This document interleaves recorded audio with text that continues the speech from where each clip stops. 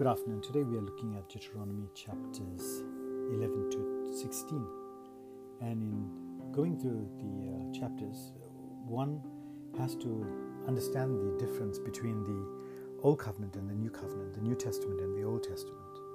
Now, the New Testament cannot be read in isolation from the Old, because to understand the covenant that we have to understand where it's come from.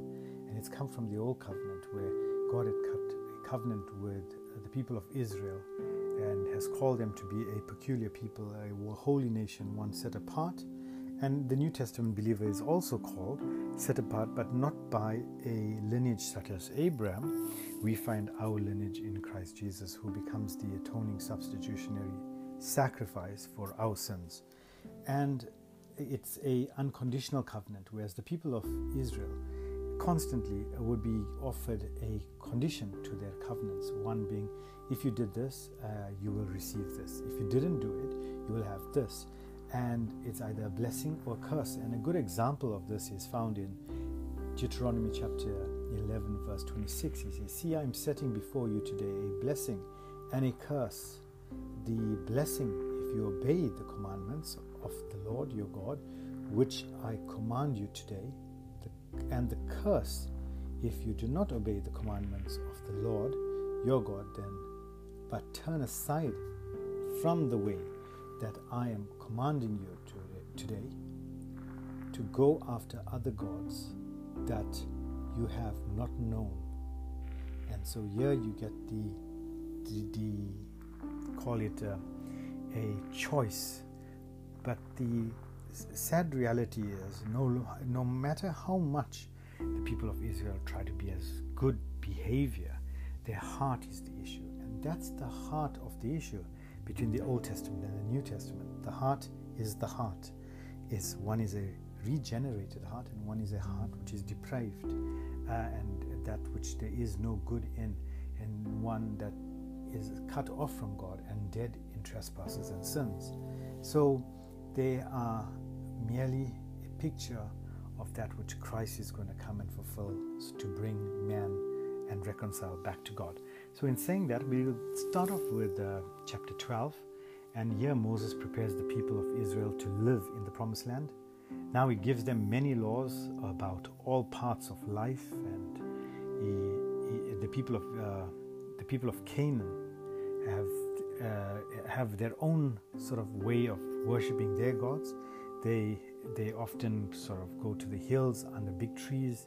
The hills are close to the sky, and the big trees were the sign of life and fertility. You see, the people of Canaan believed that their gods gave rain to the crops and animals and children, and fertility came from them, and therefore special stones and poles shaped in reproductive organs get their ideologies from this depiction of fertility, etc.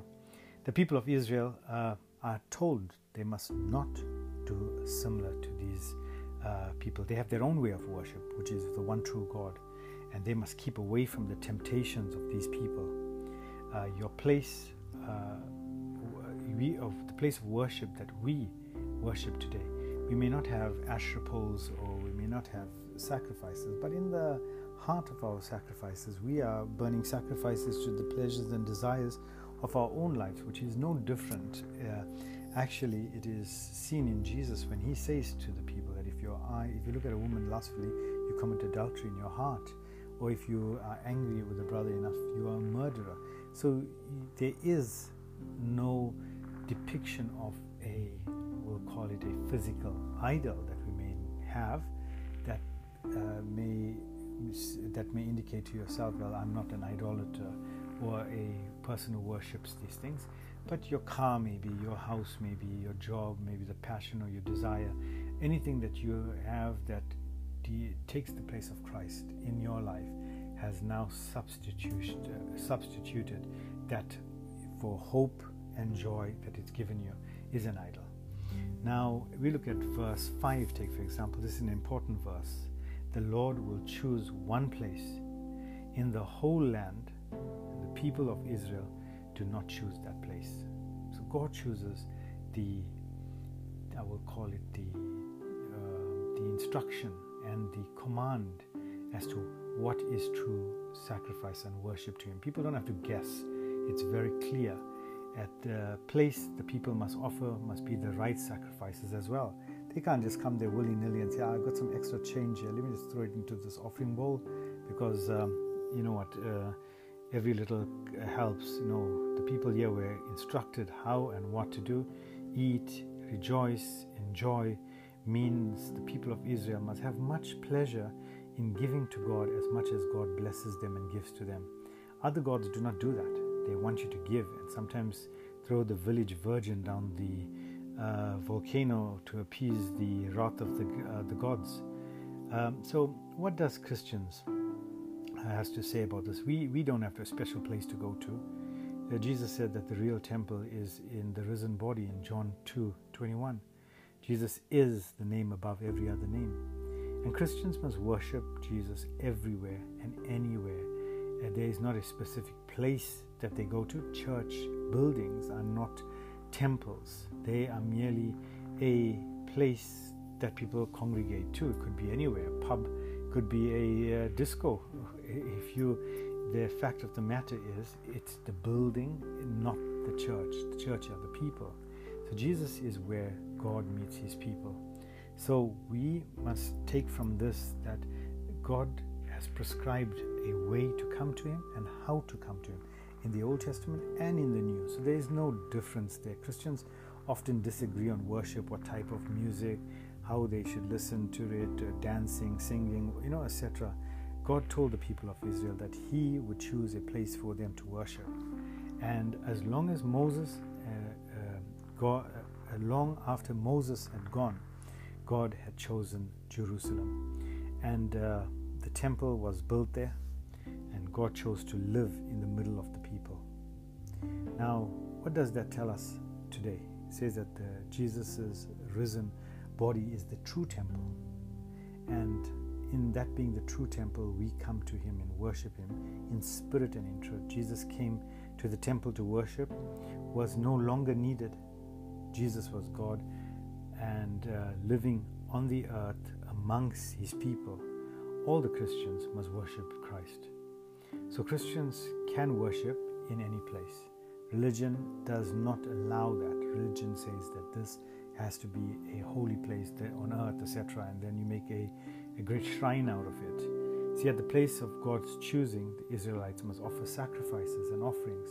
Some sacrifices were of sin, thanksgiving, and they had to eat and rejoice. It was a festival, and the sacrifices all pointed towards the forwarding of who is coming, and that sacrifice represented, which is Christ. These sacrifices all pointed to Christ. The true sacrifice that Christians offer today is offering their body as a living sacrifice, holy and acceptable to God. This is our spiritual worship to Him.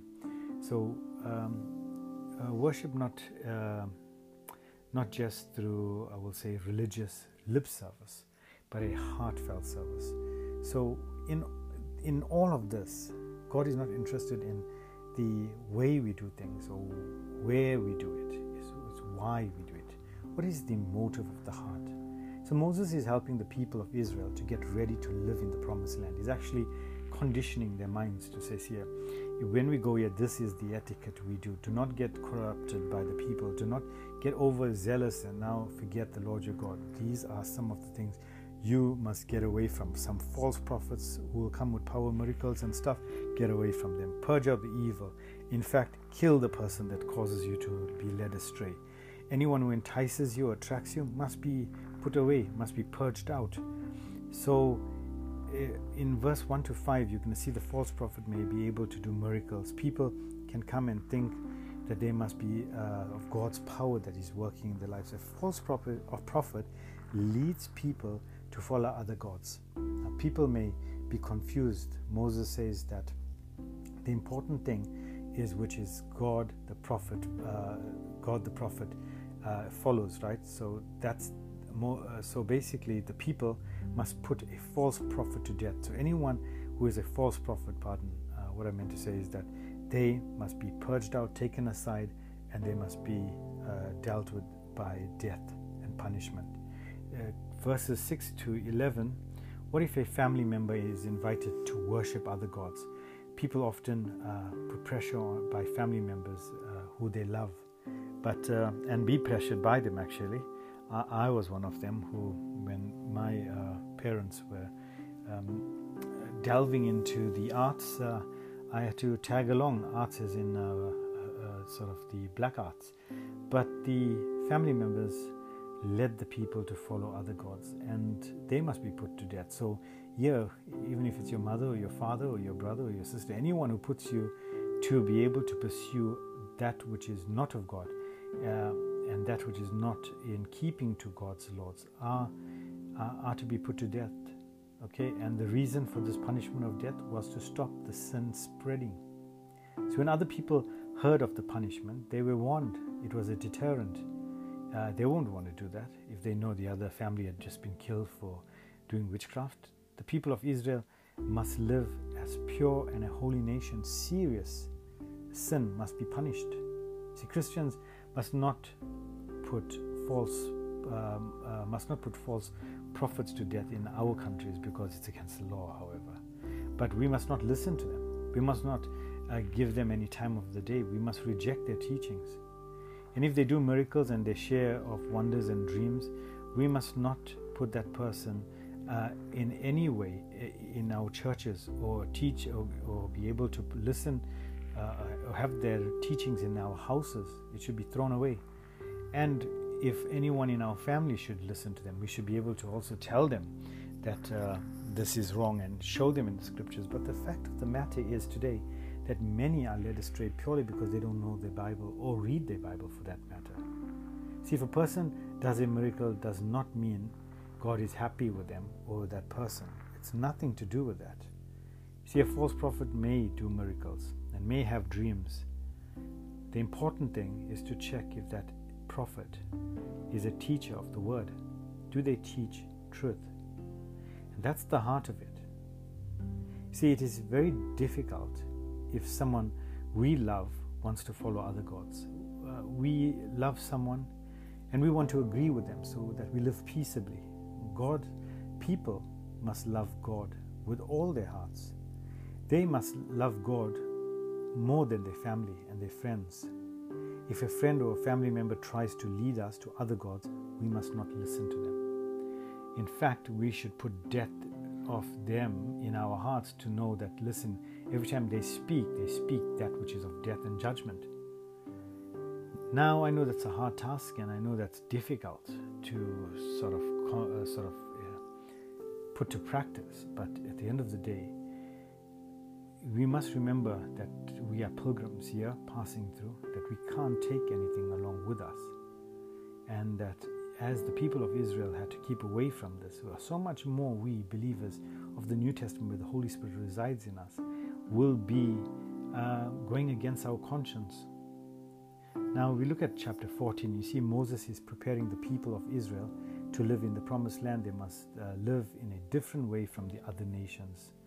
Now when they say holy, it means that they are belonging of God, that God's people do not belong to this world. That's what we're trying to say previously.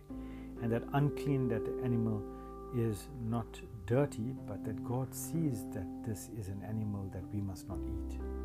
So we must not look at this from a humanistic point of view. God's wisdom and guidance is very clear here as to the reasons He chooses why we don't eat of it cannot sometimes make logical sense to our understanding. But remember, He's the maker of heaven and earth. He created them. So He has His reasons, and the people of Israel are holy, and they are God's children, and they must live as God wants them to live. This is a directive, not a choice. Some people cut themselves as ways of being sad. Someone died at a time when the pagans used to cook. They used to cook the young goat in its mother's milk as a magic thing, so that God's people must not do these things. So here there are a lot of contextualized practices for the reasons that God had chosen. In any case, who would want to eat? Is it not evil or insensitive to cook a goat in its mother's milk, a young goat. I mean, if you think about it, that's just cruel, isn't it? But that's humanism. But there must be another reason why God has also chosen that not to do. So why and how clean is a cow or a pig? And why did God choose the people of Israel that they should not do as the other nations? We do not know, but God said some animals were clean and some were unclean. Now the animals were unclean are like the other nations. Peoples belong to God are like the ones that are clean. So don't mix with them, don't get involved with them, don't do the practices into which they do. Some animals such as prawns, shellfish, birds and insects were unclean. So do we as Christians have to keep these laws? Jesus said all foods are clean.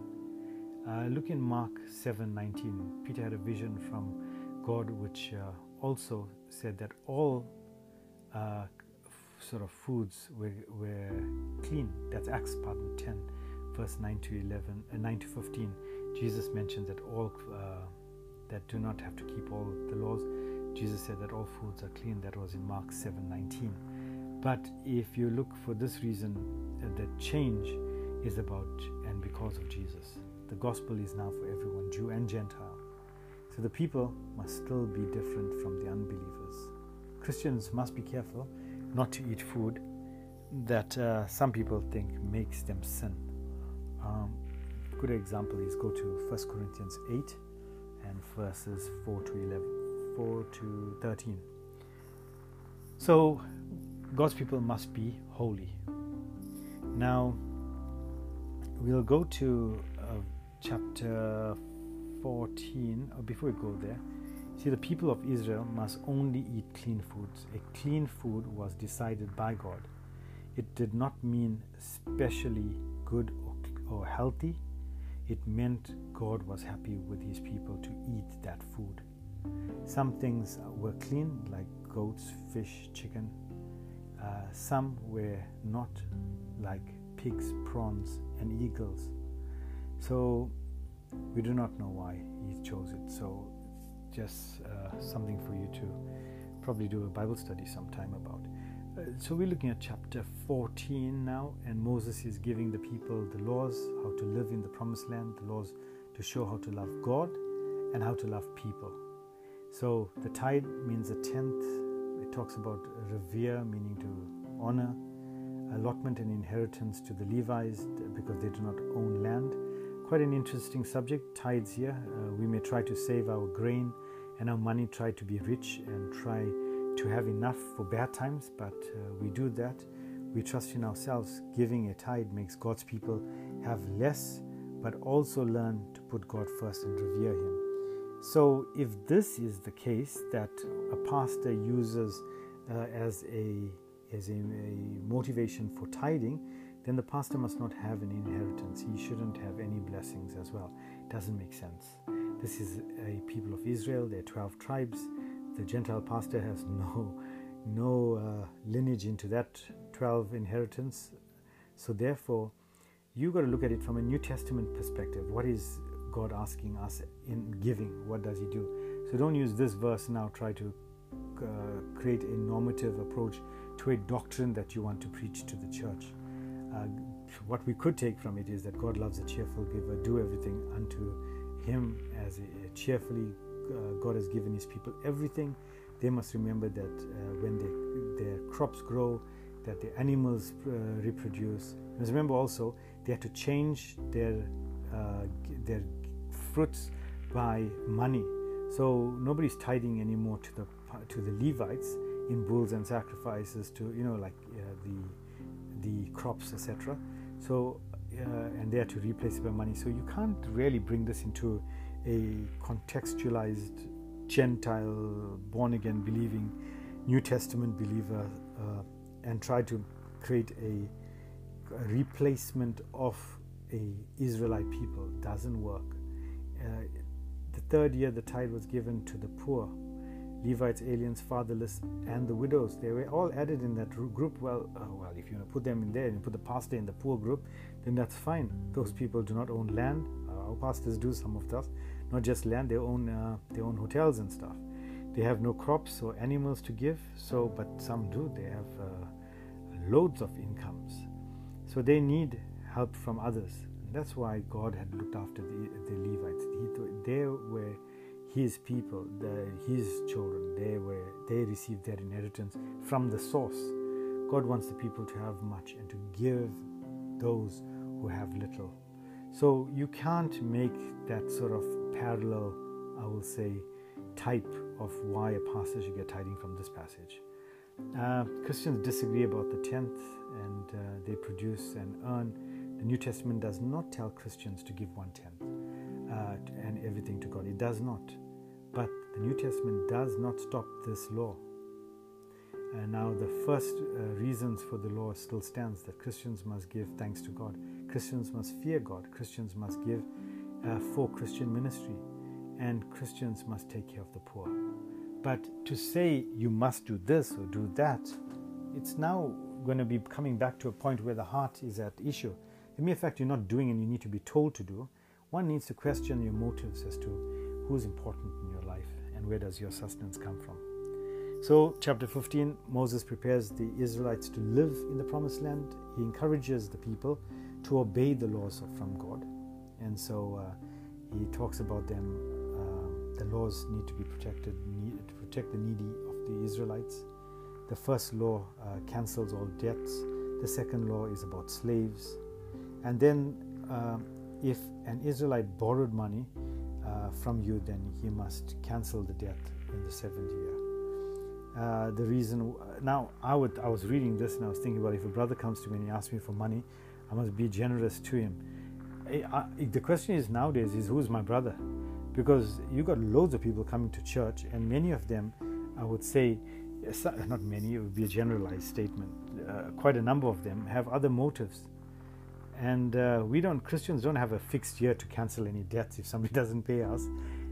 But the reason behind the law still stands. We must care for the needy, and our brothers and sisters in Christ, we do care for them. But also I would say use wisdom, because sometimes those who call themselves brothers and sisters are sometimes not.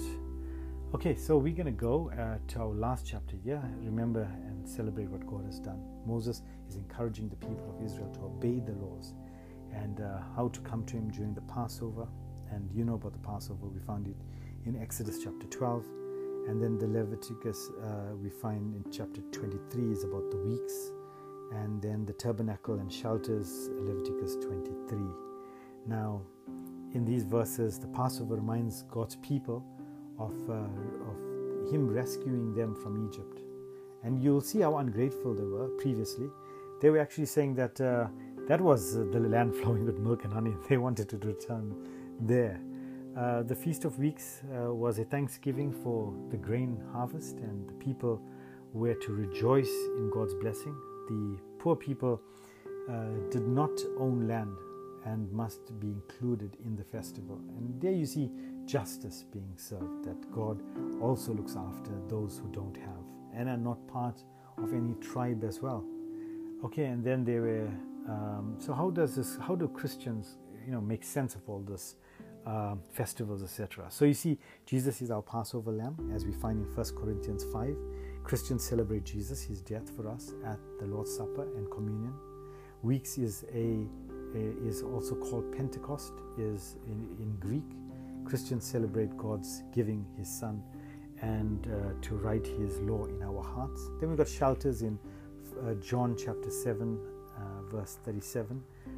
Jesus gives us streams of living water, which is the Holy Spirit. And Ezekiel chapter 36 talks about that, John 3, of that we will be born again and washed, not just in the Spirit, but also washed in the water. Okay, Christians to celebrate Jesus and the gift of the Spirit.